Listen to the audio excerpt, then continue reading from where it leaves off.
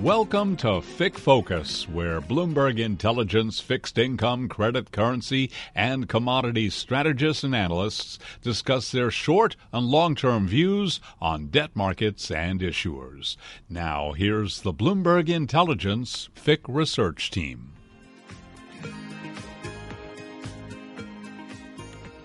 Hello again, and welcome to the October edition of State of Distressed Debt. This is part of the FIC Focus podcast series, as if you didn't already know. And this is where we focus on U.S. stress, distress, and bankruptcy markets. It is October 5th. I'm your host, Noel Hebert, and market volatility, whether up or down, seems to be about the only constant. So joining me once again to explore it all are Eliza Reynolds-Hannon of Bloomberg News, as well as litigation analyst Negisa Baluku and senior distress analyst Phil Brindell of Bloomberg Intelligence. In addition, because everybody's been a good little person, it's all treats and no tricks for our listeners as we bring you a must-hear conversation with Todd Lemkin, partner and chief investment officer of Canyon Partners. But Phil, first to you, a bit of a wild ride in your markets and mine over recent months. I mean, if I think just about high yield, we were down, I think like 6.7% or so in June, and we're up almost 6% in July. We gave all of that back in August and September, and now we're off to the races here again in October. I know coming out of the August podcast or last month's podcast in September, you're looking for maybe a little bit of a reversal because things had stayed pretty stable. So, what kind of month did we get, and sort of how are you looking at, the future here for your marketplace? Thanks, Noel. Yeah, things turned out the way we thought they might. If you recall, during the summer, the distressed supply peaked at the end of June. Then we had July and August sort of moved in the other direction. It actually came down to 103 billion in the ICE U.S. High Yield Index. The percentage that was distressed was down to 7.3%. And we thought maybe post-Labor Day, they'd all, come back and go, things aren't that great. And sure enough, we had higher rates, we had lower equities, and we also got more distressed. About 35 billion more of distressed bonds in the ICE U.S. High Yield Index. So that distress ratio moved up to 9.8%. And importantly, I have a technical signal that I've been watching, and it was on the cusp of, maybe telling people to go dip their toes back into high yield again. And one of the things that it looks for is some temporal consistency that, you don't just have a trend where it's like up and down. It's actually down, down, down. You needed that third month of down supply, and we didn't get that. So I'm kind of relieved because I think the right signal fundamentally, at least, what seems to make sense to me, is that we're getting more of a grinding out distress cycle as opposed to the quick surges that we've seen, call it 2008 and 2020. And so what does that mean for you in terms of, I think, one of the things that, we certainly talked a little bit about with Todd today and then last month with Trey Parker as well, was sort of how are you thinking about sort of the duration of the cycle, because obviously in the wake of the pandemic, that cycle was really, really compressed given the Fed interventions. Even the financial crisis, a little bit of a shortened cycle because that was sort of the advent of QE. But those are not sort of like what we knew in history before that, where you got sort of these elongated stretches in the early 2000s or even in the early 90s. So do you have a sense in terms of how you're looking for this cycle to play out? You mentioned grinding. Is that a signal that maybe this is sort of an elongated event? Right. So we're still below the June peak. We're about 15 billion shy of that. That would only be about a 10.7% distress ratio. Typically, we see the lowest peak that we've seen for a distress cycle is about 24% of the high yield index is actually distressed.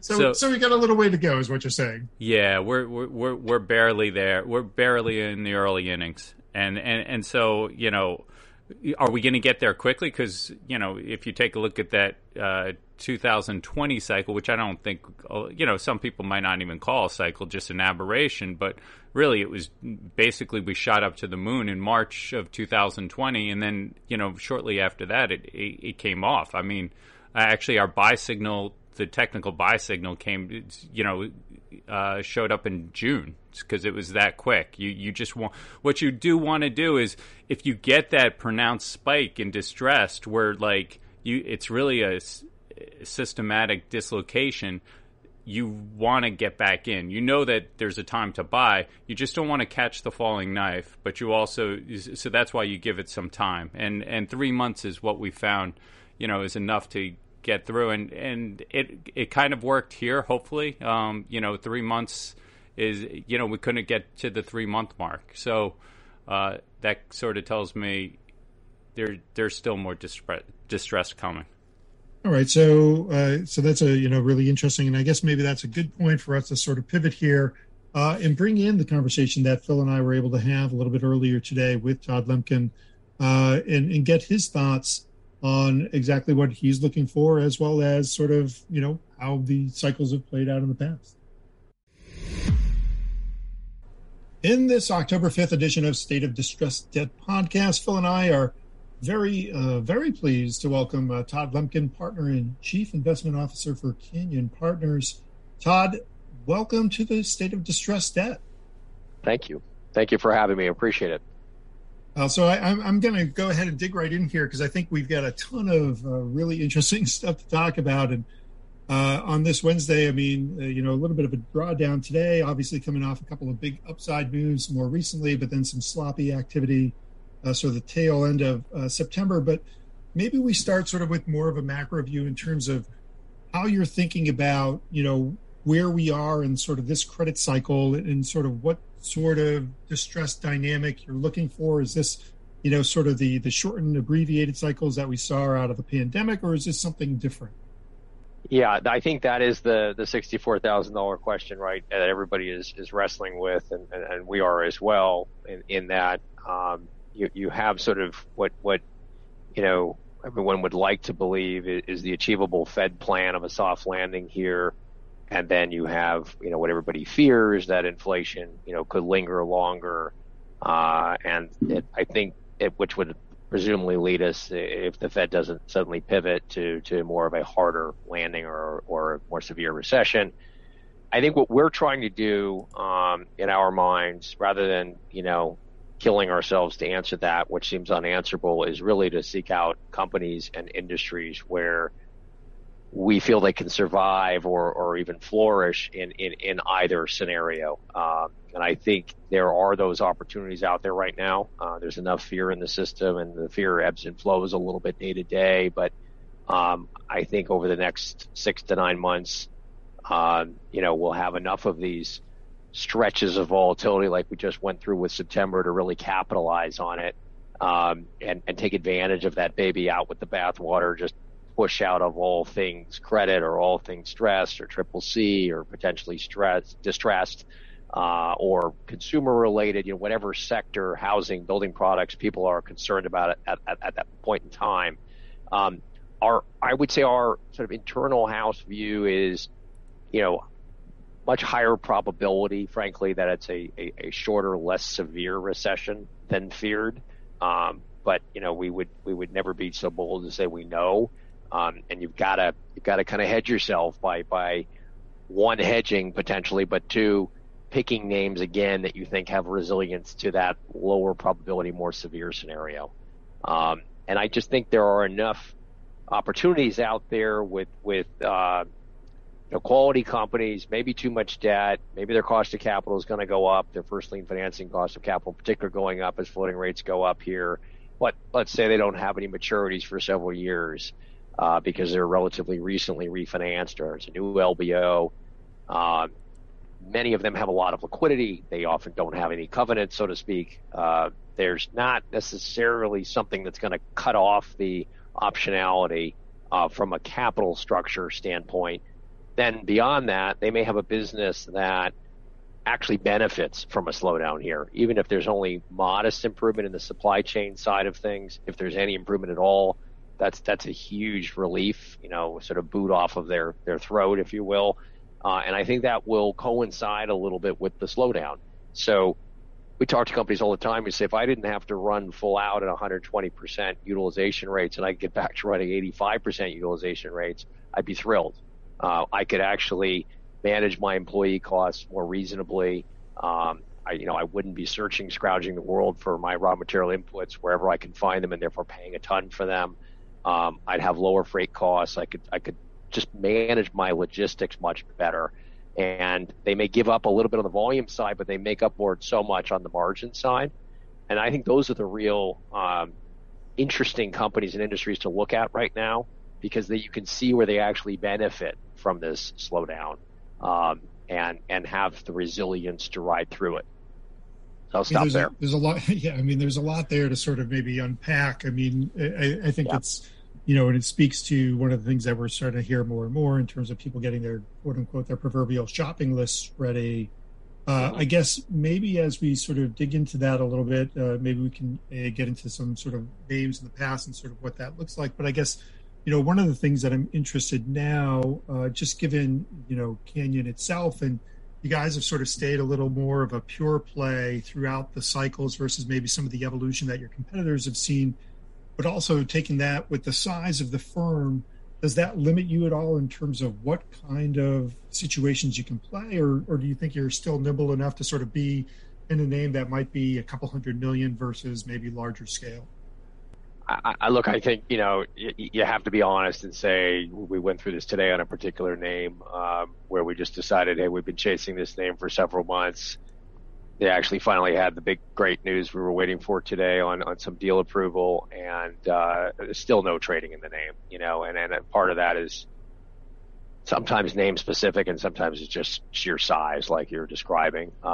Yes, we've got to shy away from situations where, it's a 50, 100, 200, maybe even sometimes a $500 million capital structure, and it's just not realistic that we're going to be able to move the needle. On the other hand, if it's a new financing situation, while the historic company capital structure may have been very liquid or relatively small, we may be presented with an opportunity to put a significant amount of capital in to fix a problem or make an acquisition or whatever the case may be. And that may be a way to put, meaningful money into a smaller or mid-cap type situation. I don't think, by any means we're in the, mega size category that some of these other firms have migrated to over the last 10, 15 years, without saying any specific names. I think those folks have absolutely a volume problem, particularly as they're trying to play in the alternative part of credit and not buying the regular mainstream liquid part of credit. For obvious reasons, that is challenging, and they've got to look for very large financing opportunities, generally speaking, to write those checks and actually move the needle. We're not there by any means. And as you said a second ago, we have stayed pretty true to our craft. We're not out with 25 different products and we need to find something that fits this mold and that mold and that mold. We're still able to use this multi-strat approach, go where the best opportunity is in the day, and credit up and down the cap structure. That gives us a pretty wide net, pretty wide field. We look across, multiple geographies. We try to look across all the active industries, even active asset classes with structured products as an example. So I think that the constraint, and it gets back a little bit to your first question about, what do you do with this timing question and question of depth of recession and economic severity here? You've also got this liquidity factor, right? Ever since the financial crisis, you've got the banks in a position where they're generally, although they're starting to creep into some exposure here on some of these, hung financings this year, they generally don't have much on their books. They don't run big proprietary books. I think we all understand that. They don't run a lot of inventory. And then a lot of the credit market has moved to longer term locked up structures, so they don't have liquidity needs and therefore don't tend to trade. They tend to sock things away. And finally, I think even the larger real money crowd has gotten more sophisticated over the last 10, 15 years on how they move about in these markets. They tend to do less, absolute foolish blow names out as it's downgraded or as there's new, bad news of the day. They're more methodical about it, more calculated in how they trade, and they're even willing in many cases to ride through bankruptcies if need be. So, you have to have that shopping list you're talking about. You've got to accept that I think you're kind of tiptoeing into a variety of names every day, or at least every down, negative sort of day like we're having now. You're out looking for, what might come in the net here. And it's just I think a reality since the global financial crisis, in my opinion. I don't think the days of, these very large multi-$100 million, for sale signs coming into the market in names are going to be here again, or at least it seems very unlikely to me. So there's two things I really want to sort of follow up on from that. I mean, there's more than two, but I'm going to pick two. So one, you talked about sort of like the alternatives sort of in the marketplace. And I guess, one of the questions that I would have for you in terms of how do you think about how, high yield, stress distress, how the broader high yield landscape has evolved over the last decade. And does that present any worries? I'm thinking specifically here about private credit, and sort of the expansion of the loan marketplace as well, these other sort of more liquid landscapes. But now they're, if you break down the high yield market into thirds, you've got the traditional corporates, which we all know and love. They're a third, loans are a third, and then private credit's nearly a third. Do you worry about that at all? There's a lot there. I think you're absolutely correct, and I think that trend's going to continue. I think more and more that private or alternative capital base is going to replace the traditional high yield capital base, for lack of a better term, for financing things like LBOs. And we've certainly seen that trend, and I don't see why it would change. I do worry about it on two levels. One, I think you really have to be cognizant of liquidity and what, the sort of false sense of reality sometimes of, things seem to be liquid, but you're only maybe seeing half the picture or even a third of the picture in terms of where all this credit is actually sitting. And the related point to that is a lot of that credit that is now shifted into this private arena is levered. That has been the sales pitch for several years now, right? Is this nice, steady Eddie levered return, a lot of return of current income or current yield, and limited mark-to-market volatility because of the private nature of it. At some point, and I think it would be a pretty extreme scenario, but it's certainly plausible.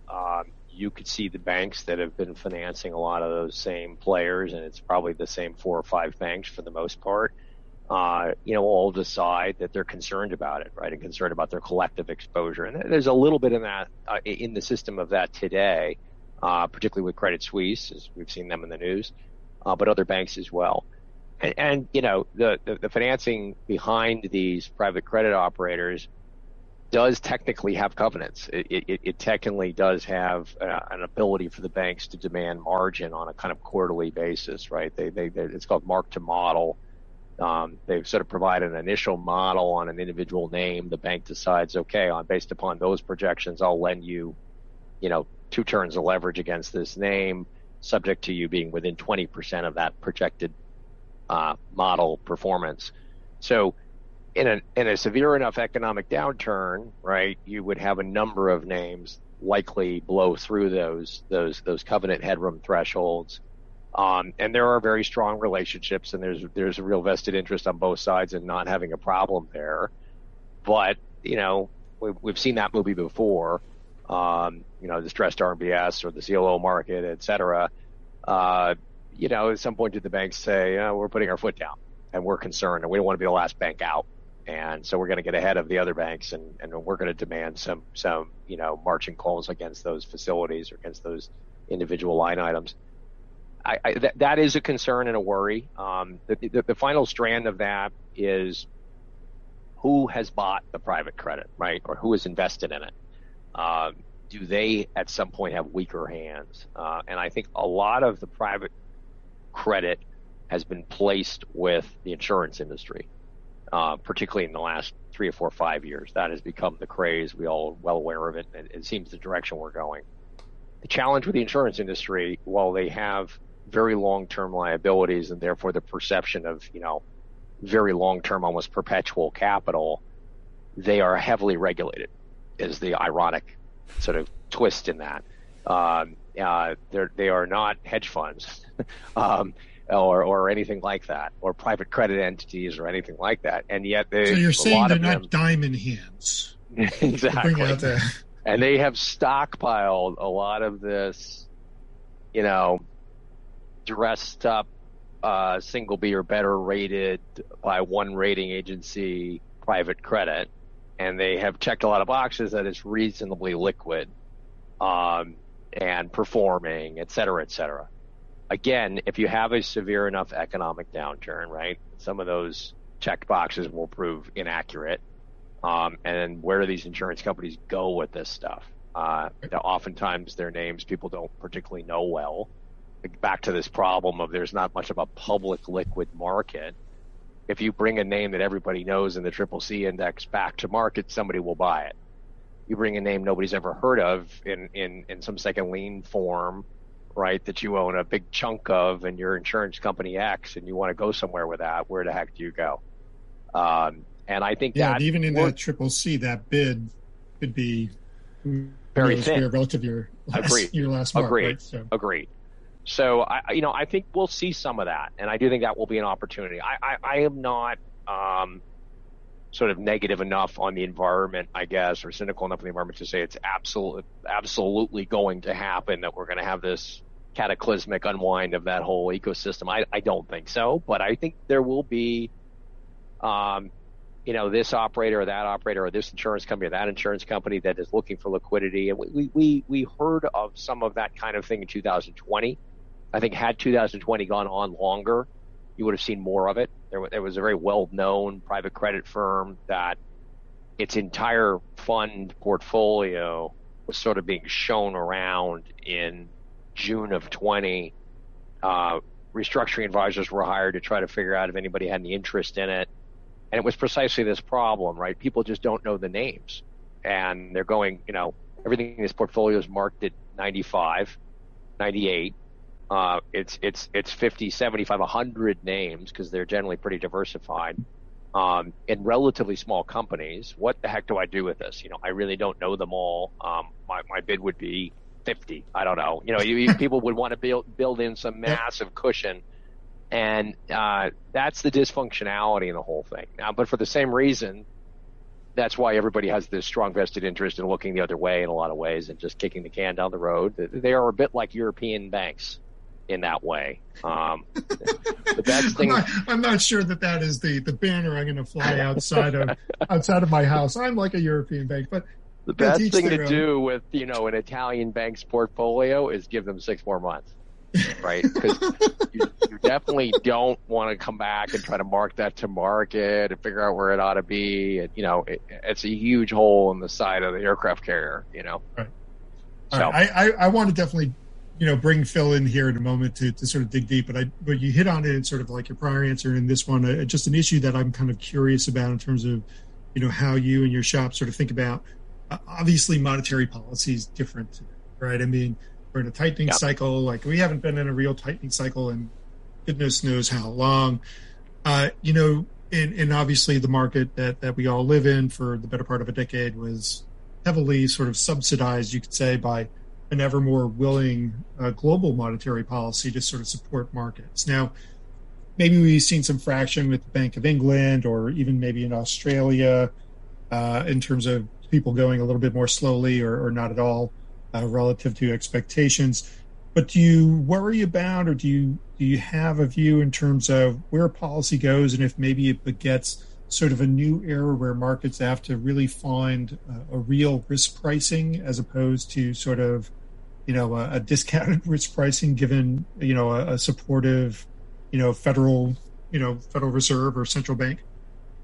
Yeah, I mean, certainly do we worry about it? Yes. And I think we've been grappling with this almost existential issue debate for some time now. I mean, arguably back to the financial crisis, GFC, but certainly through all the European sovereign, scares and crises. This came up, repeatedly. I think that what you come back to is the debt to GDP.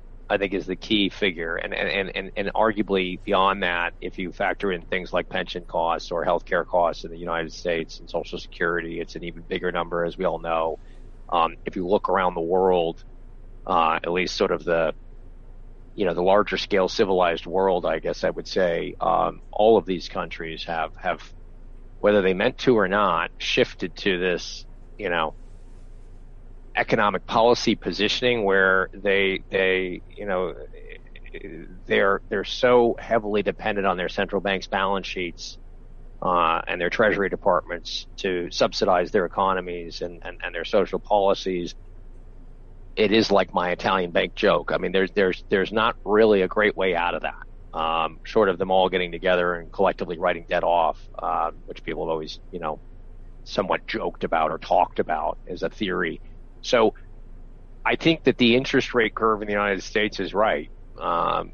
Just keeping this about the U.S. for a second, I don't see an ability for rates to run away from us here.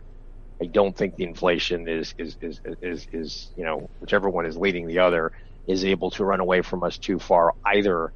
I just think that, there's not the same growth there once was. It's very difficult to stimulate growth.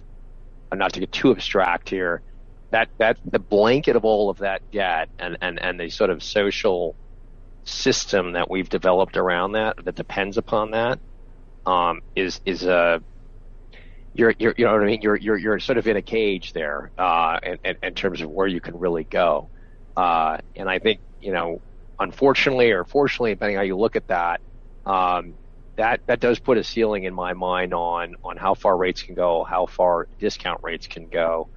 And you can have these moments in time like we're having now, but I do think at some point you will see the Fed actually have to pivot. They really will. There's just, what's the alternative, right, when you've got that much debt, right? And this is the thing that scared everybody about the UK the other day, and why they pivoted in a nanosecond, right? Now we're talking about throwing Liz Truss out and all this, but that was such an interesting, 12 hours if you step away at and look at it, because it really applies to all of these countries, including the U.S. The minute there started to be some doubt in their financial system, right, as their terminal rate went out to like 6.5%, what did they do? All this, economic prudence, and we're gonna back away from our dovish quantitative easing. We're gonna actually become, sellers of bonds, shrink our balance sheet, raise rates, flipped in a second to we'll buy as many bonds as it takes. And it literally overnight they announced they would be buying more bonds than they planned to sell for the whole year, in the course of 2 weeks. Well, now they just have more to sell. And we've got the same thing here, right? The Fed, I do think, is a little bit of a paper tiger here. They really are. And I think the reason a lot of this has been almost a theatric jawboning exercise, right? You could see it. Every time the S&P rallies, they send two guys out from the Fed to say, we really mean it. Don't get too comfortable. We're really, really, really, really are going to keep raising rates. It's because it's so delicate because of all of that debt.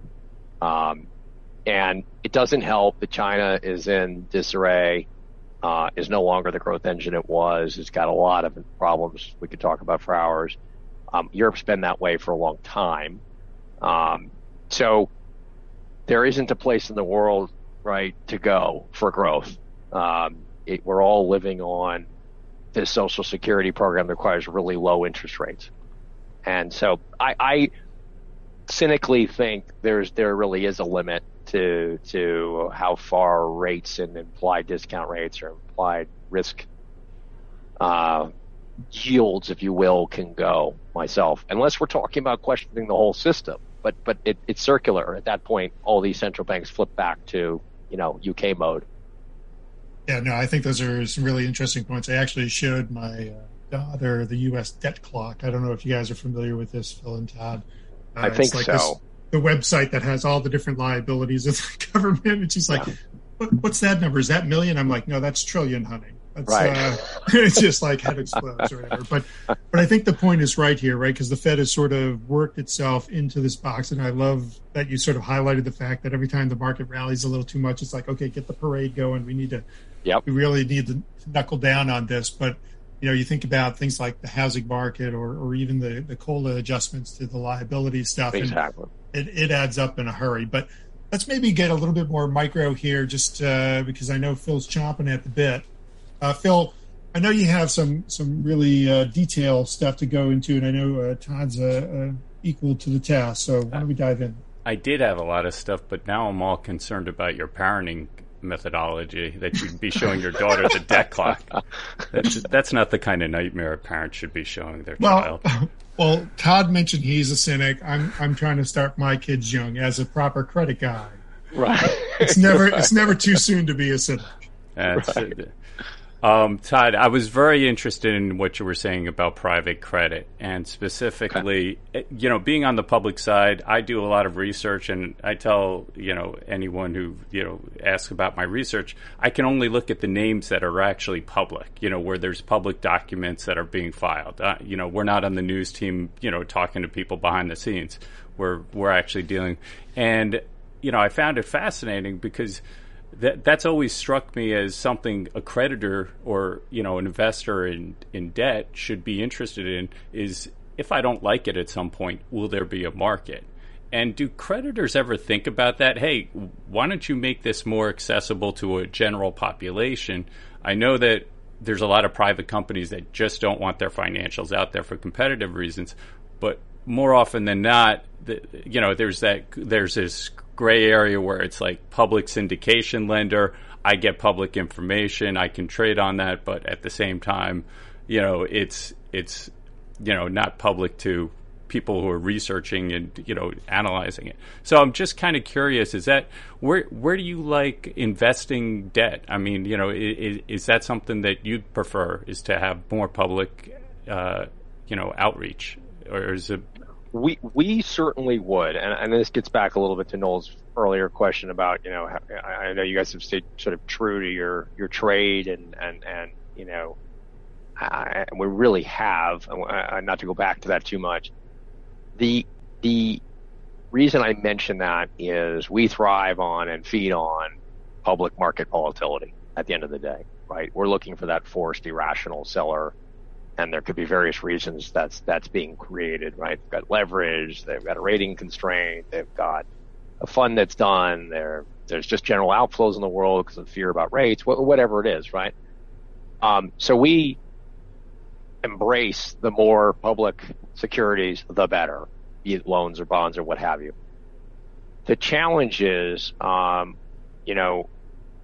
each one of these Adam and Eve kind of questions, like, somebody somewhere got the entire asset management industry, and I blame the private equity guys, hooked on this concept of no mark to market, right? Because nobody likes volatility, and nobody likes going to their investment committee or their investment board at an endowment or at a pension or any of these things, even a sovereign fund, and having to explain, yeah, these guys were supposed to be brilliant, but it turns out that they too show mark-to-market volatility, right? And everybody in the room says, how could that possibly be? We're not supposed to look like we move like the markets, and right. Everybody sold the vision of you can be market neutral, you can limit volatility. These different asset classes, be it distressed or anything else, offer less volatility. They're uncorrelated.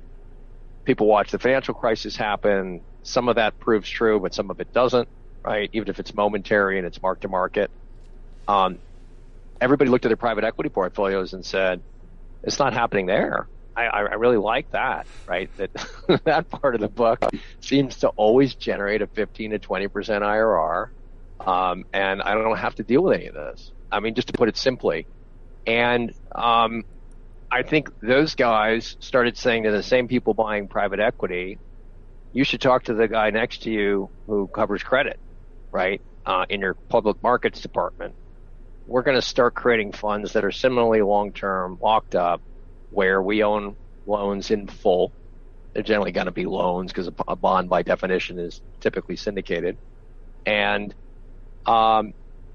they won't mark, right? Like that Italian bank. We own them all, right? So why should they mark?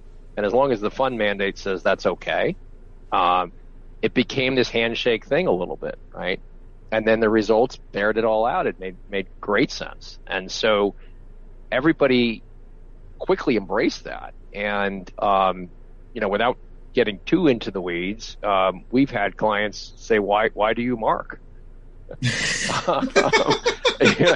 And I'm serious. And it's a reaction to this, right? And we've been in LBOs many a time where the junior debt securities are trading in single digits, not yields, but dollar prices. And we will hear that the private equity underneath it is still just carrying it at cost.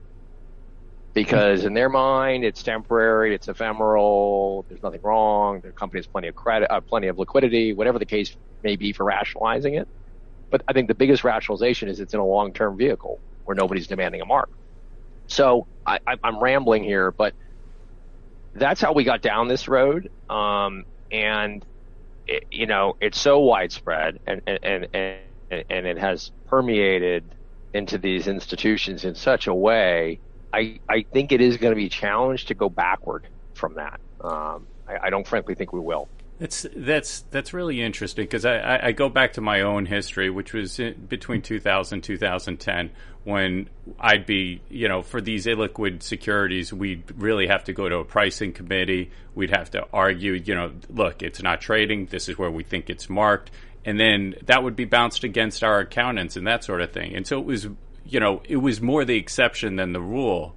And I guess what I'm hearing is in the last 10 years, that has really migrated to more of a model with the private credit model that this where you bought it is where we're marketing it, and like right down until to there is until there is a hard and fast event, there's an impairment. It's almost the securitization way of doing things if you think about that, right? A CLO doesn't mark to market. You only deal with it when it defaults. It's sort of that mentality, I guess.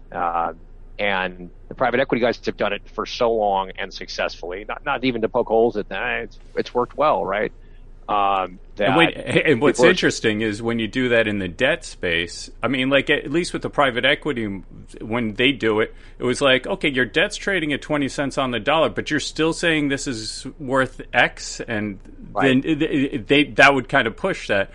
If everyth's private, they could just do a distress exchange, swap all the 20s out for the 30s, and the equity's still worth. But the point being, if everything's private, nobody's really questioning anything.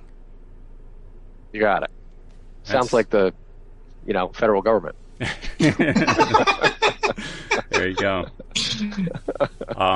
That's fascinating. Todd, the other thing, and this is kind of timely. Sourcing, are hung deals like or bridge finance? I mean, like I used to invest in bridge financing, and that was really a bet whether it was a bet on time, how long it would take to actually get the deal done, and it was a bet on the market that the market would actually be there for that. Did you guys play the bridge market at all? Is that something? I imagine you guys are flexible. You probably look at everything, but I'm not looking to see, you guys are caught up in bridge deals, but I am interested. That seems like a great opportunity for sourcing at this point. Agreed. Yes, we've always tried to focus on the ones that are struggling, and maybe that's rational and logical. I mean, we've never had a dedicated bridge product or something like that. There have been folks that have done that. We don't tend to originate bridge loans, the way some of the very large institutions do now in competition with the banks.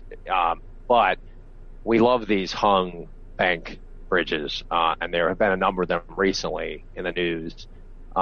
Unfortunately, what's been out there recently has been a pretty drecky collection of credits. I'm not going to use any specific names, and for that reason, when they go out to market in this environment, the pricing feedback is so onerous, the banks are choosing just to hang on to it, right? We had a couple of them today. We had a couple of them yesterday.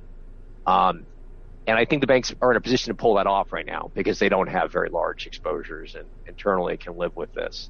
And they're probably right. If they ride it out, there'll be better days. But, historically, that has been a great place to kind of look for opportunity. And some of them, the banks have, kind of pulled the ripcord. We are working on a couple of them now. I mean, it's just astounding where some of these price points are going. And I think everybody in the room, so to speak, knows it's temporary because it's so extreme. But you're talking about, banks committing to things with high single-digit coupons, and, they probably have 3 points in the deal. Maybe they have 5 points in the deal, and they're selling things down 15 points. Right. And they're in some cases very, reasonable credits. I'm not going to pretend they're, single A credits, but there are some great opportunities in that area. I think there's this sort of gray area of what's a bridge loan versus what's kind of a capital solution, almost like intermediate bridge loan, which is really an area we've focused in for several years, going on probably over a decade, which is, to me, this area that the private credit business, in terms of the broader term, the grander term, doesn't tend to focus on, right? They're very MOIC focused, MOIC. They don't like things, ironically, necessarily that come back to them quickly. They want to put that money out, put it in a financial facility. Ideally, nobody knows the name and it doesn't mark anywhere, and just compound, right? You can see the appeal of that. So as that has become this huge, massive clump of capital in the market, right? There are a lot less eyeballs on the stuff where LBO firm thought they could finance this at a weighted average cost at 10%. They're finding out it's 12. Okay, how do we do this and come back and refinance it in 2 years? Will somebody do something that has less call protection, or we design a security whereby they want to do it in 2 years? That's the only thing they can do. And we put them in kind of a straitjacket and say, fine, we'll live with our 15% IRR, because it's got a certain back end fee and a front end fee. But if you deviate from that plan, right, either there's a covenant default or there's very high call premiums and the coupon steps up, you try to design these kind of vice grips that actually we love, right, versus buying that regular way LBO financing where the sponsor can typically do anything. So I think those kind of bridge facilities, a little different than the classic definition you probably had in mind, I think are great opportunities, and we run across those all the time. As you add economic distress or uncertainty or downturn, now those can sometimes morph into being rescue loans. All kind of a semantic discussion here, but where typically an LBO firm, but not always, is saying, I could restructure, I could contemplate doing something really adventurous. What I'd really rather do is just get a little more capital, because I'm burning $100 million a year now that the economy's, in a bad place. If I can just find $200 million of financing, that's 2 years, I'll be fine. I don't have any maturities till 5, 6, 7 years. And we're seeing a lot of that, right? Because these companies, rightfully so, sponsor or no sponsor, are looking at their business and saying, this is just such ridiculous circumstance. You take something like the aviation industry. If you read about Boeing and Airbus and private jet industry, et cetera, they literally can't put planes together, right? The auto industry has suffered from that too. They have to believe, and it's hard to argue with them, right, that there's a better world down the road. To pull the plug today or to do some really elaborate restructuring today, if you could just buy yourself 2 years and see if, finally you can get the fan blades to make an engine, you'd like to think we could do that. I think we will, personally. So that kind of opportunity is pretty rampant, particularly in the industrial space, where they're really affected by the supply chain. Interesting. So that speaks to something that's maybe taps into your scale, and I want to bring it back maybe macro before we hand it back to Phil to dig back into the micro. But, I guess one of the things, with that example that sort of comes to mind is Phil and I, and I think we've talked to you about it as well, in terms of, you see a lot of stories about all the capital that's getting raised in the space, right? And And so all the dry powder. Do you worry about, sort of as this cycle plays out, if we go back to your 6, 9, 12 month, time frame, do you worry about sort of the ability for, the marketplace, for the investor set to stay disciplined on some of these opportunities to make sure that, since we finally got a window to actually print some decent IRRs, can we hang on to it, or people are just going to chase it? I do worry about it. Absolutely right. And there are some very large pools of capital that have been locked up under the, distressed umbrella that have to be antsy to deploy. And typically, as you know, they only have so long in the investment period to use that capital. And we saw some of that through COVID as well. People buying, what seemed like very aggressive fulcrum securities and capital structures. And I think had COVID, gone on just a little bit longer, or the lack of bailout gone on just a little bit longer, you would have seen people lose some money there. It's a reality, and it gets back to your earlier question about dealing with the illiquidity in the system and sort of, how do you approach this from a shopping list pacing perspective?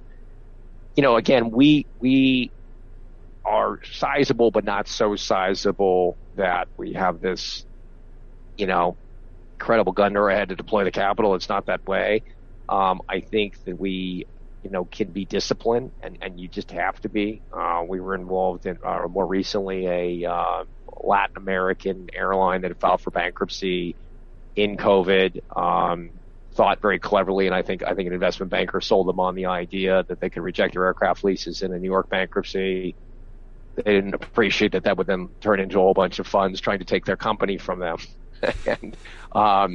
and in classic fashion, to your point, the cash pay operating company bonds traded, but they never really traded at very distressed levels. They traded for 2 minutes, or marked for 2 minutes in the 50s or something, but really the trading was in the 80s. Okay. And this gets back to the MOIC question and mandate issues that people have to deal with. What did trade were all the rejected aircraft lease claims, billions of them. The only catch is, right, that's stepping out quite a ways in terms of the capital structure and thinking about where the fulcrum security is in that capital structure.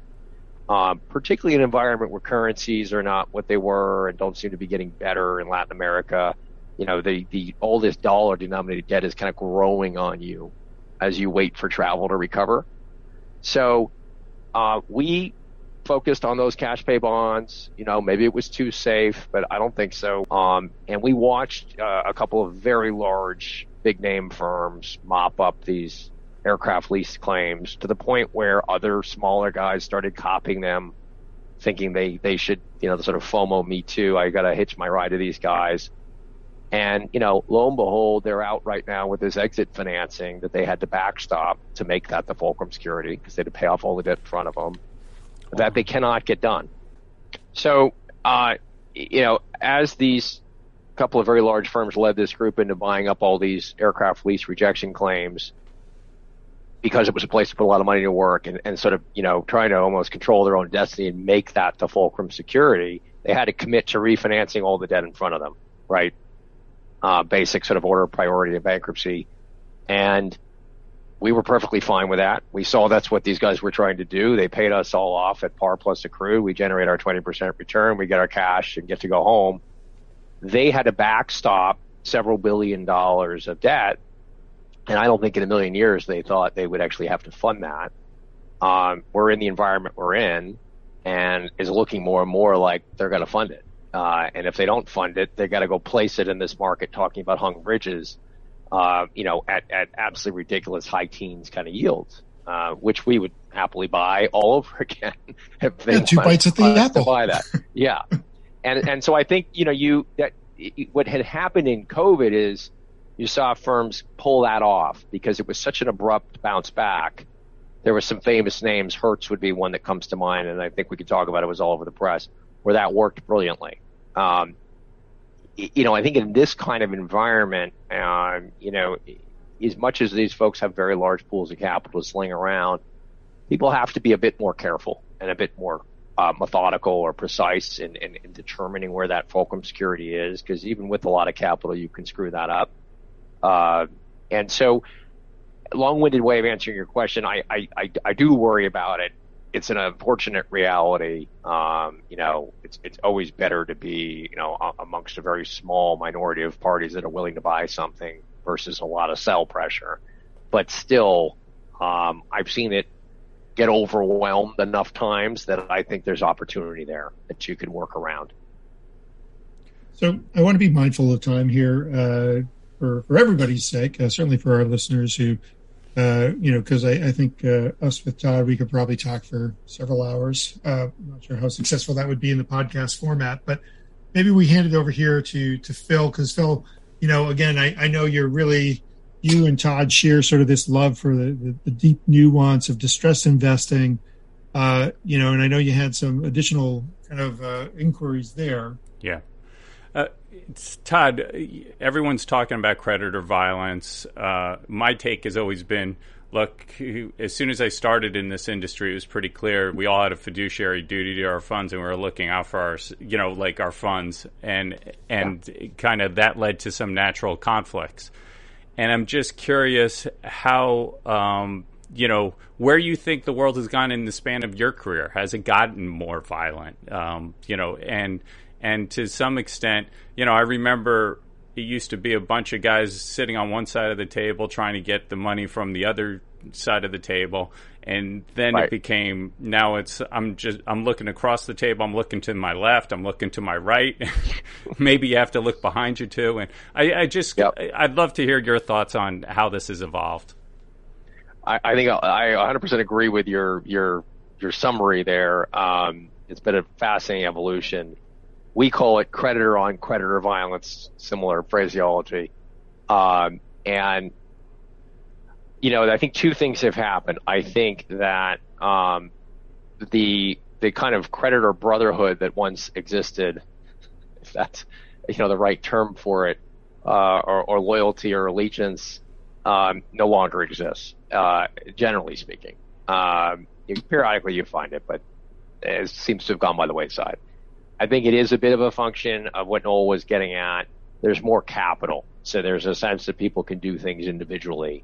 I think what often was the commonality or the common bond was neither one of us can speak for what needs to happen here on our own, or even two of us can't speak for this.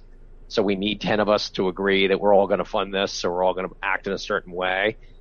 As people have gotten bigger in things like the Latin Airlines situation I was speaking about, there's sometimes a little bit of hubris. They can do things on their own. And sometimes they can, but other times not necessarily. That's one problem. I agree with you. I think the other dynamic is, the removal of covenants and this very transparent or Swiss cheese credit documents we live with and have been living with for a long time just opens up so many possibilities. It's very difficult to plug all the holes in the dike, right? So it used to be clear on, like you said, they're over here on this side of the field and they're over here on this side of the field. There's really only one direction to play the game. We play offense and defense against each other, east and west or something. Now it's three-dimensional chess, because the document allows for so many different permutations. You just don't know how to shut it all down. And so what you've started to see is a lot of these they're almost like alliance agreements, and particularly in loans, but you see them with bonds too, where even before a bankruptcy, if there's any stress, the lenders will get together and sort of ally with each other and all sign either a joint sell down agreement or some sort of forbearance type agreement amongst each other, which is sort of a European concept, where they'll agree nobody can break from the group and cut a deal with the equity owner typically or another creditor without bringing it to the whole group, to kind of diffuse the lack of trust and the concern that somebody would be lured off sides to play for the other team. That is just a reality that we live in today, and you unfortunately have to think, in a circle all around. Yeah. The other point is the sponsor itself, and that really to me turned with Caesars. Everybody thought Caesars would kind of vilify the Apollo and kind of, frankly, TPG's associated behavior there as white shoe, big time firms. People thought, oh, there'd be this stigma. Nobody else would, after that happened and was kind of, bared in front of the whole world or bared out in front of the whole world. People thought, I think there'd be a bit of a backlash. The irony is it went the other way. It made it completely acceptable to act that way. If anything, you were applauded for acting that way. And you started to see some of the most white shoe sponsors with, the 50-year histories all of a sudden break from their historic aversion to acting that way, or, reluctance to be seen as getting their hands dirty like that to, of course, we do that. That's part of our repertoire as well. It became like a competitive disadvantage if they couldn't say they too knew how to pull assets out and raise financing against that and get a leg up on a creditor over here or there or whatever, And so that is another, bygone dynamic in the market. You can no longer rely on, I won't use any names again, but, some of these real old crest, upper tier firms to act that way. They're going to do what they have to do and anything goes, sort of love and war kind of thing. No, that's fascinating. Yeah. It's interesting, some of the lessons taken, from Caesars, Absolutely. and that was a successful investment for your firm. And I'm just, there's one specific thing that I'd love to hear your thoughts on, and just kind of your impression when it happened, and then just a general, what were some of your lessons learned, or did you see a common thread in your investments that, and through Caesars and through other names where, this is more important than that. But specifically, they actually tried to change the Trust Indenture Act, like an amendment in government, just for Caesars. I mean, there was an effort amongst Harry Reid to change the language in that. And I'm just like, have you ever, has there been another case that you've been involved in that, you've seen that kind of machinations behind the scenes? No, to be honest, no. Now, maybe it's happened and we didn't know it, but I'd be surprised. I completely agree with you. It's just fascinating and sort of flabbergasting that anybody would go that far. I want to stay on the specific question, but you get into this abstract discussion about, are these the next too big to fail institutions? How much influence and sway do they really have? I mean, everybody, right? There was the inquiry into what the large money center banks in the U.S. were doing during the global financial crisis and what sort of sway they had politically. This might be the next chapter, in that same dynamic. I would suspect it is. They will become levered institutions with too much influence politically, if they're not already. As the repositories of all the pension assets and everything else like that. Exactly right. And tied into the insurance industry, which is a real other dynamic. But anyway, getting too far into the macro. I was going to say specifically the lesson for us from Caesars, and we've really tried to apply it to any other credit, but particularly distressed credit. We really tried to play all sides in that situation, which, some of our creditor buddies, brethren, did not necessarily appreciate all the time. But I think in the end, it was the right strategy for us. Meaning, somebody steps on the rug over here, it's going to pop up over here. Well, if I'm standing on both sides of the rug, or I own securities that benefit, sort of the other expression people use is a Texas hedge, some long securities that actually hedge each other. Right. And as the asset value there was debated, and they were saying it was only X, and it really was like 20X. That fulcrum security we're talking about a moment ago kept moving around. And in the background, the economy was also fluctuating, and the perception of where the economy was going to go was fluctuating, which also drove the fulcrum security to move around, right? How well is gaming going to do over the next 6 months? Not to mention they're telling you numbers that aren't actually how it's really performing, which was another ingredient.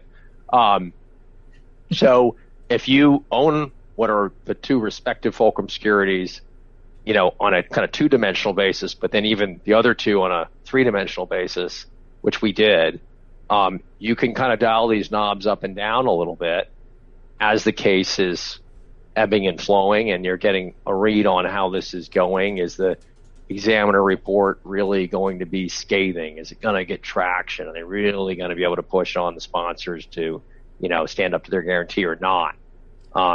Maybe as you feel more confident, in what the judge said that Friday, you add more to your more junior part of your collective investment. And we've really tried to, that was a particularly complex situation, as we all know, and a particularly large one. But we've tried to apply that kind of like circular thinking more and more and more as we go forward, for exactly the reason you were getting at earlier, that you just have to. It's not as linear as it used to be. And there are lots of escape hatches for different creditors or the sponsor that you want to try to man, right, all around. You get to the point where you own, the same pro rata percentage in each of the different, potential Fulcrum instruments, and then you're just like, put down the pencils to the lawyer so that you can stop billing me at $2,000 an hour. Yeah, yes, exactly. But it's like an arbitrage situation where somebody might say, how much short I want versus long. What do I think the probabilities of deal closing are, right? Make it more complicated. Now there's both cash and stock consideration. I got to predict how many people will take cash for stock, right? Maybe there's a caller on the stock is like another variable, right? And if you think about that classic ARB investor issue, they've got to deal with all those variables and try to assign probabilities. And then over time, it ebbs and flows. It changes as they get data, they get more inputs, and the stock market's moving around, et cetera. These aren't really different than that in many respects. Right. So I'm going to take you to a more general question. In all of your experiences and, what you've kind of learned to emphasize versus de-emphasize, when you're making investments, what have you found to be most successful? Is it like, for distressed, is it the price that you get in at? Is it getting involved in the deal structuring and how you structure it? Is it the industry, or is it just like maybe a company's unique position and, the management team and, all those factors? I'm just curious how you stack them stack them up after, your many years in the business. We really, and this gets back to kind of Canyon's DNA, I guess, or our what we see as our special sauce. We really pride ourselves on knowing the industries, knowing the companies, and how they're faring in that industry. Management team does play into that to some degree, of course, too. More so, frankly, than all of the gymnastics of the restructuring process. I think in some respects, the generalist approach, and we just focus on being great at the restructuring gymnastics or the sport of restructuring. Yes, there's expertise in that. There's lots of experience in that can be helpful. But I think too many people ignore or approach casually the business itself and miss, hey, this business is going by the wayside entirely. This isn't a cyclical problem. This is a terminal industry, obsolescence problem. Or you're missing that online gaming is coming into the picture here. And you're thinking about this sort of, simplistically, historically, at a value, what would be called bricks and mortar gaming casinos, right? There's this whole other piece of value that hasn't really been monetized or capitalized on yet, but it's coming. And, as a result, I think in a lot of these situations, people do get burned by not having a great understanding of it. Or alternatively, they don't appreciate this business is worth quite a bit more than it may seem to be. And so I give you a long-winded answer, but the basic answer for us would be it really starts with picking a good company. And this doesn't have to be the greatest company in the universe, but there are a lot of really junky companies out there. And the old adage of a bad balance sheet, good business, that is true to this day. And there are a lot of bad businesses out there that you want to look out for, particularly in this technological rapid evolving world we live in today, right? These whole industries getting hollowed out. What are once industry champions can very quickly sort of flare out, and you see distressed generalist types get fooled by that more often than you think. Yeah, I one name in particular, I remember writing about it. It was like Nextel International, and there was many like different parts to that, legal arguments here and there, and bottom line is the company was shrinking very quickly right in front of them. And congratulations, you got the biggest slice of the pie, but that pie is now like less than a tenth of what it was 2 years ago. Yep. So I mean, a related point is just people that they're so myopically focused on just distressed credit that they actually aren't really aware of. I mean, it would surprise you because it seems so simple where the public equities in that industry are trading. Right. I would give you the satellite industry. Everybody and their brother was focusing on Intelsat. And again, I think this name's been so all over the news. I think we can talk about it for a second. It was a who's who of distress, and they're staking out different parts of the cap structure, and blah blah blah blah blah. And there's legal arguments, et cetera, et cetera. The only catch is every security in that cap structure implies that Intelsat is worth 2x in terms of valuation what the public equities would imply it's worth. And it was just like, ignore that. Let's just focus on cutting this thing up and fighting with each other. And we just kept looking at it saying, how does anybody buy anything in that capital structure when these other companies sitting over here were trading where they were trading and reflecting the fact that, satellite television and point-to-point satellite communication was really going away for a variety of probably obvious reasons. And it was just such a prime example of that kind of thing. So anyway. So speaking of going away, I think we're kind of close to time here. Yeah, you're right. I should hustle.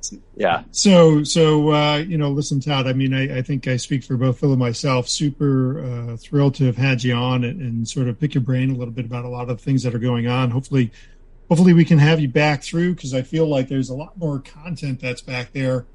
But I think we've got to wrap it for today. So thank you very much for your time, and all the best. Thank you so much for having me. I really enjoyed it. It was a pleasure, and let's do it again sometime. Thanks a lot. Thank you. Take care. So welcome back. It's good to be back here. Hopefully our listeners enjoyed, some of the thoughts that we got from Canyon Partners and their Chief Investment Officer. Now I want to turn into some of the more specific situations that we're covering here in Bloomberg Intelligence. And leading off, Nagisa, as we like to do with you, Endo, I guess they're still in the news. I guess maybe newly in the news, kind of, sort of. I guess we got some stuff going on there with the Unsecured Creditors Committee. Thanks, Noel. Yes, it's been about 1.5, close to 2 months since Endo's filing. And unsecured creditors from the beginning of the case have raised questions about the influence that first lien lenders have had or having over the anticipated restructuring, which was centered around this sale with a $6 billion value floor that's supported by a credit bid by the first lien lenders. But those disputes may not be as impactful where we stand today, at least. An unsecured creditors committee was appointed in the case on September 2nd, and from that point forward, most of these arguments appear to be carried by that committee. The committee itself has raised questions about the first lien lenders' influence.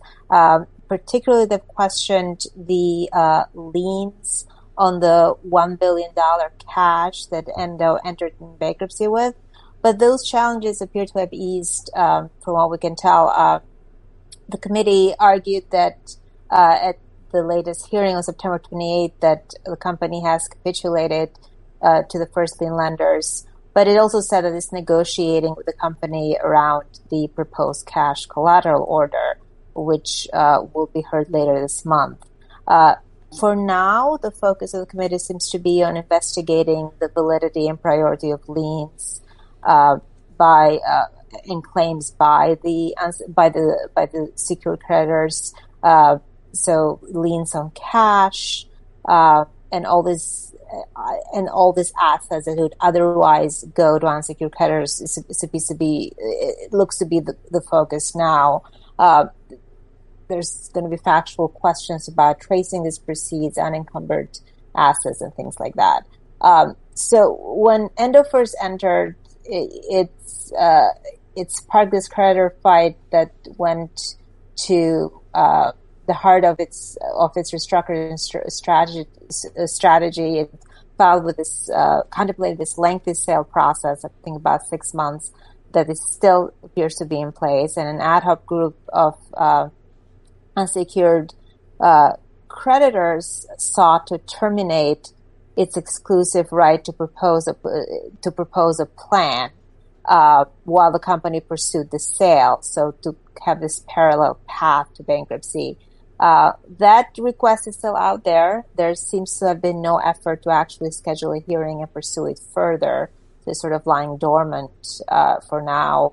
The committee hasn't brought it up as far as we can tell, and certainly wasn't brought up at the latest hearing. So sort of where we stand now, I think it's important to know that there hasn't been a challenge to the proposed sale process, which, as I said, sort of gives a generous timeline for the competing bids to develop. There's a hypothetical Chapter 11 plan could reinstate first lien debt, for example, and propose to convert unsecured debt to reorganize equity, ensuring some recovery, because there's no recovery right now for unsecured debt.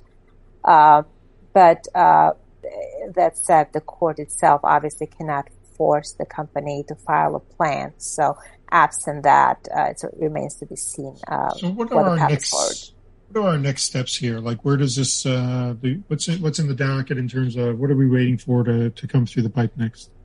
It's a cash collateral motion on October 19th. Then the sale process, I believe the indication of interest are December 14th. There may be an auction, if necessary, around March. The sale hearing again then. So as far as the sales go, it's a pretty lengthy timeline. But for now, there haven't been any moves. We had this motion to terminate exclusivity, as I said, but there's nothing scheduled on that yet. It doesn't seem like the committee is necessarily pursuing that. So it's pretty light in terms of what we're looking in the more immediate future. So let's maybe change gears a little bit. And Eliza, I want to bring you in here. One of the ones that we're maybe more acquainted with to recently enter the world of bankruptcy, Cineworld, Cinemedia. What's been going on there? Well, one of the more recent news items about the Cineworld bankruptcy is Cineplex, seeking to revive the merger deal that had been, defunct or asleep up until shortly before the bankruptcy. So that is certainly something to watch. And then at the same time, we saw another company that's been on distressed investors' watch lists entered the conversation because that's National Cinemedia, and they were cited in a court motion as being poised to lose their contracts with Cineworld. So that's a lot of Cinemas to keep track of. It's a lot. But, what we've been hearing from sources is that National Cinemedia is, talking to advisors. Lenders there are also consulting advisors. They're certainly concerned that there's a restructuring in the cards there, and the filing in the bankruptcy docket certainly added to that concern. All right. And I know, Nagisa, you and Phil are also sort of involved in sort of covering this name. So maybe, Nagisa, we bring you in here first, just from, how the case is progressing or what your expectations might be around that. Yeah, sure. So as Elijah mentioned, so I think it was September 28th when news was coming out about the potential revival of the merger between Cineworld and Cineplex. And it was that day, actually, where Cineplex was in court seeking to permission to terminate the bankruptcy stay and pursue the appeal of the suit over, think about $1 billion American dollars, 1.24 billion Canadian dollars for potential claim that it had in the Canadian courts. The bankruptcy court didn't terminate the stay, and the reason behind that was that the claim, there's no material recovery for Cineplex because it's unlikely that Cineworld's unsecured creditors will get any recovery in the bankruptcy. So whether that claim is $1 billion, $10 billion, or zero, it just doesn't matter. What do they say? Dumb and Dumber, right? At least there's a chance. Are you saying there's a chance? You're saying there's not a chance. Yeah, for now it doesn't seem to be a chance. If there ever is a chance, they can renew that motion to terminate, and there's that can certainly happen. So the appeal was scheduled in October. It's not now, so that's not continuing.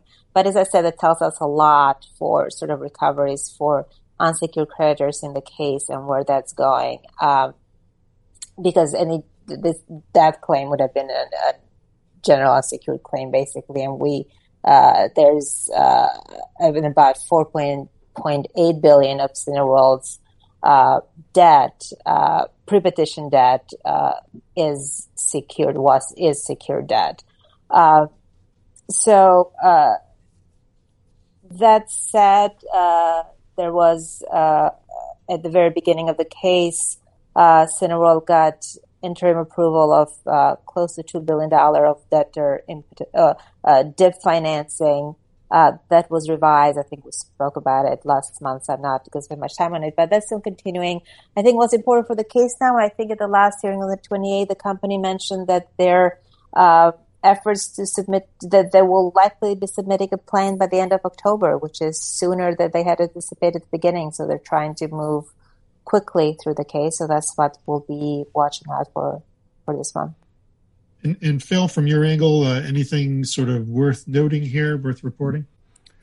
Yes, Noel. So what I find interesting about the Cineworld or Cine universe, as we go talk about National CineMedia, Cineworld, and Cineplex, is that there, even more cinemas are going to be coming into this. AMC and Cinemark both own or both have relationships with National CineMedia. So if Cineworld rejects their contracts with National CineMedia, I'll call them NCM from now on. That could potentially have a domino effect on other cinemas. Recall what National CineMedia does is it was created in 2007, really for a couple reasons. One, it gives them greater scale because they controlled so many screens in the country. So that's an very attractive channel for advertisers. And then two, it removed redundant organization structures within these cinemas to go out and get advertising dollars. So it was a matter of efficiency. However, it's it has had issues with the DOJ when it tried to buy the competitor ScreenVision. So it's going to be interesting to see how this all plays out. And I just, if we go back to Cineworld and just take a look at it from their perspective, they are looking at, all options because they can potentially go to ScreenVision and sign a new deal with them and potentially get dollars up front. They can renegotiate something with National CineMedia, or they actually do this on their own for the rest of the world and for the UK. They have a function already within their walls. So maybe they just want to do it on their own and just, now deploy it in the US. So their bankruptcy code allows them some interesting flexibility. And then you throw on top of that National CineMedia might be in bankruptcy too. So not necessarily getting an equity, kicker from National CineMedia is going to do it for Cineworld. So anyway, a lot going on there. And it's all very interesting. I think next month we maybe need to have a flow chart for people as we're talking through this sector. But since we're on the sector, before we pivot to the next name, I mean, I think Eliza, you were talking about AMC, and they're maybe sort of looking at another refinancing. Is that the case? That's right. There was sort of a slight reference in a filing, I believe, to but also sources with knowledge of it turned us on to the fact that they're planning another refinancing. AMC, of course, has a huge debt load that the company's been doing all right and doing better, but it's pretty unsustainable objectively given some of the obstacles that the whole industry faces, and certainly as the Fed raises interest rates. So it's a real open question what the company is going to do about managing that debt load and upcoming maturities. But it does, of course, have options, and it has a lot of cash on the balance sheet. But it's what's interesting is just to try to anticipate how specifically it's going to prioritize the debt on the balance sheet and who's going to win or lose based on how it maneuvers that. Yeah, I mean, it'll be interesting to see, right? Because that's a story that's sort of been led and driven by the apes for the better part of the last year and change. So, but maybe turning to Juul, I know that's another name you've had an eye on. From what I understand, they're maybe in the early stages of DIP negotiations. Is that right? Right. We heard just last night from sources involved in negotiations or at least considering a potential bankruptcy filing that the company has had some informal talks about potential DIP lenders and amounts and loan terms, and they're imminently going to begin more formal negotiations. So, the company has been, publicly emphasized that it hasn't determined a path yet, and it's not 100% set on bankruptcy, but it's acknowledging that is on the table, a distinct possibility. And I mean, it's been written in the stars for a little while now because the FDA really got in there and made things difficult for Juul, and it's settled, almost $500 million worth of claims in recent months, but there's still an outrageous amount of liability there, and there's not a lot of ways to get around that other than through court. Yeah, I mean, quite a turnabout from a few years back when obviously our friends at Altria got into those guys for, I don't remember how many billion, but it was a lot. Yeah. All right, so maybe we change course a little bit here again. Another name that I think, or I guess maybe you could say a whole sector in terms of the crypto space, continued evolutions and events in that space. Nagisa, you want to sort of catch us up on our friends in Celsius, and maybe then we can bring in a little bit of Phil and Voyager? Sure. So one of the interesting thing happening in Celsius for September that we haven't talked about before was the request to appoint an official preferred equity committee. This was by a group of Celsius equity holders. It may be premature, but it did expose sort of fundamental unresolved questions to the bankruptcy, especially those surrounding the appropriate allocation of liability among the different entities with respect to customer claims. We know when they filed, the aggregate liabilities were around 1.2 billion greater than the assets, but that doesn't necessarily sort of determine the recoveries at individual debtors. There are currently questions that are ongoing about which Celsius debtors are liable with respect to customer claims, and whether the appropriate allocation, as I mentioned, of asset sale proceeds, and also whether these claims will be determined in U.S. dollars. And unlike in most cases where I think it's safe to assume that a creditors committee's goal of maximizing value for all creditors is generally aligned with the interest of equity holders, may not be the case here because, for example, it would be adverse to equity holders if customers assert claims against all Celsius entities. And we do think, though, that there may be some, because of who they are, in this case, institutional investors, we think that, and despite the complexity of issues, we do think that shareholders may be deemed to adequately represent and assert their interests at this point. And I think that that's the kind of take we've generally seen in courts lately with respect to equity committees. The requests are no longer that uncommon. The committees do remain rare.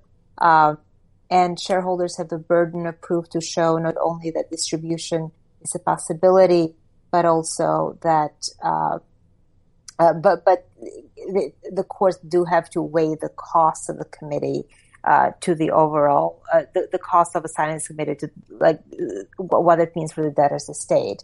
The fact that equity holders can, that are actively participating in cases can, at the end of the case, claim that they've made a substantial contribution. So if there's a recovery at the end, they can get their fees and expenses. We've sort of seen court do it in Erevlon, for example, where they prefer to wait until the end of the case, until there's a determination whether there will be recoveries, to decide whether a committee was worth it or whether expenses should be paid. So that may be the case in Celsius as well. I think the one last thing I'd mention in Celsius was that there was recently a motion filed in agreement with the committee to solicit proposals for bankruptcy sale. There's this two-tier sale set up with a bid deadline for the retail platform in November and then a bid deadline for the rest of the assets in December.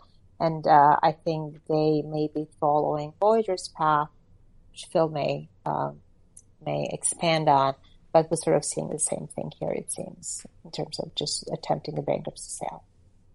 Well, I think that means it's your turn, Phil. Would you care to expand upon that? Absolutely. As Nagisa pointed out, Voyager just recently finished a 2-week auction, and they announced the result, which was basically a sale of the company's crypto assets to FTX, or an FTX entity, for about $1.4 billion. What's interesting about this is FTX jumped the gun a little bit on the whole auction process and made it public and provided a framework for which they'd purchased the crypto assets back in July.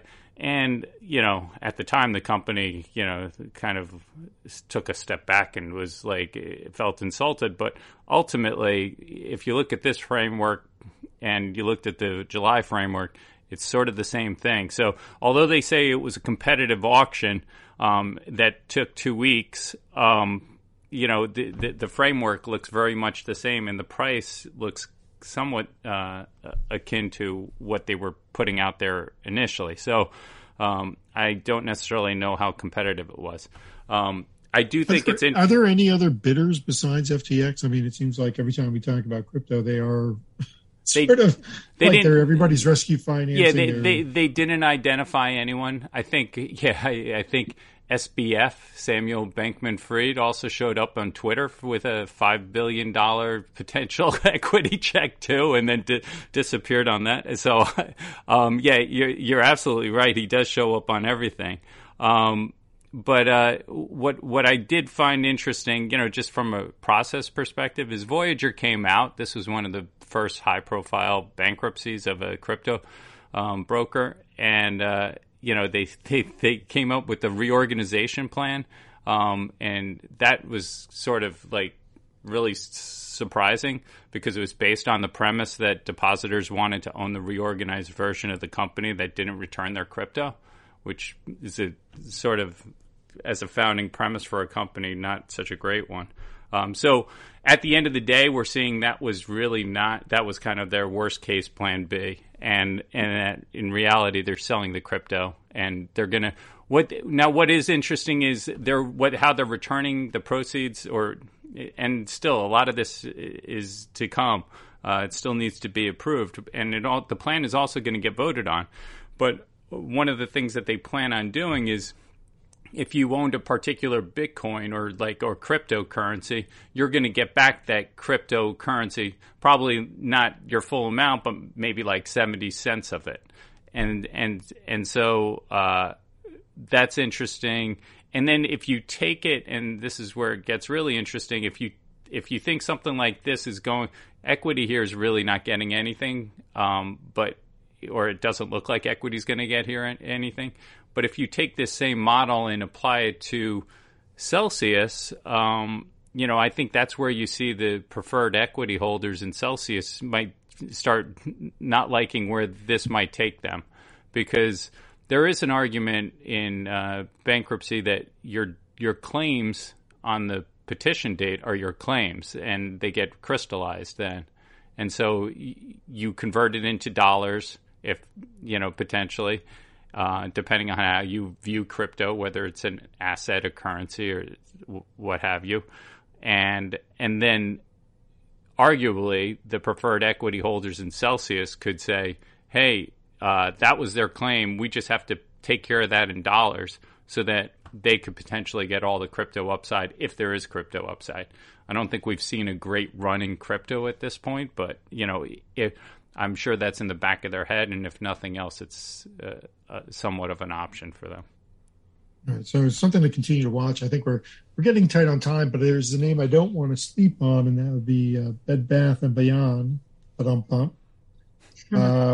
Maybe Eliza, catch us up on that one. I think that's another name where everybody's sort of got it on their radar. They're not quite there yet, but is really struggling on the earnings front.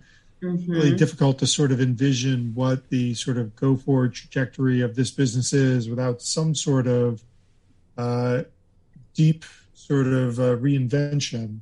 Mm-hmm. What are you thinking? What are you hearing there?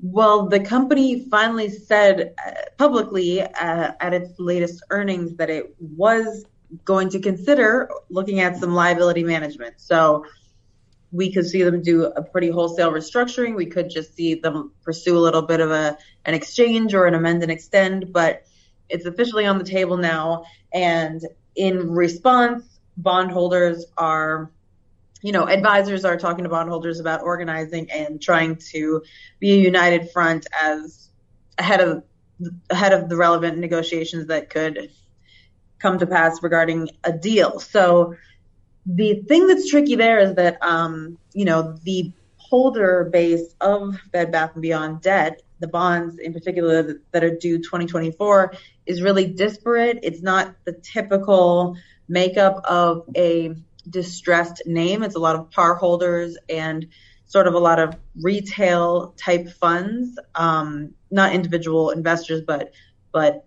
smaller mutual funds. And so it's a whole project how to actually identify the holders that you're going to be able to organize. And it's really unclear to me, at least so far, how that will factor into the negotiations. I hear that, and I want to put on my advisor hat and say, we're not going to bother talking to all those different, I mean, and then throw onto it, I've been taking a look at some of their numbers, and they've basically burned $1 billion of cash from operations and CapEx for the last year. And 2024 is a long way away when you're consuming that sort of cash. Yeah.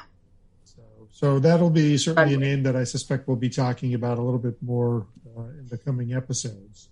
But with that, maybe let's just wrap with last words. I know, Eliza, I think we gotta plug you for something, right? A big feature in Markets Magazine out today. What's that all about? Yes, we had a sort of post-mortem or behind-the-scenes look at the infamous Envision debt deal drop-down priming transaction that happened this year. And really, it was two different transactions, which was part of what really set this deal apart. But it is we're really characterizing it as the latest escalation in this creditor-on-creditor violence trend. And what sets it apart is not only that it's KKR this time, which a lot of participants really emphasize to us as marking a new watermark because KKR is typically a lot more reticent to get so aggressive, but also the way that it was really a 1-2 punch of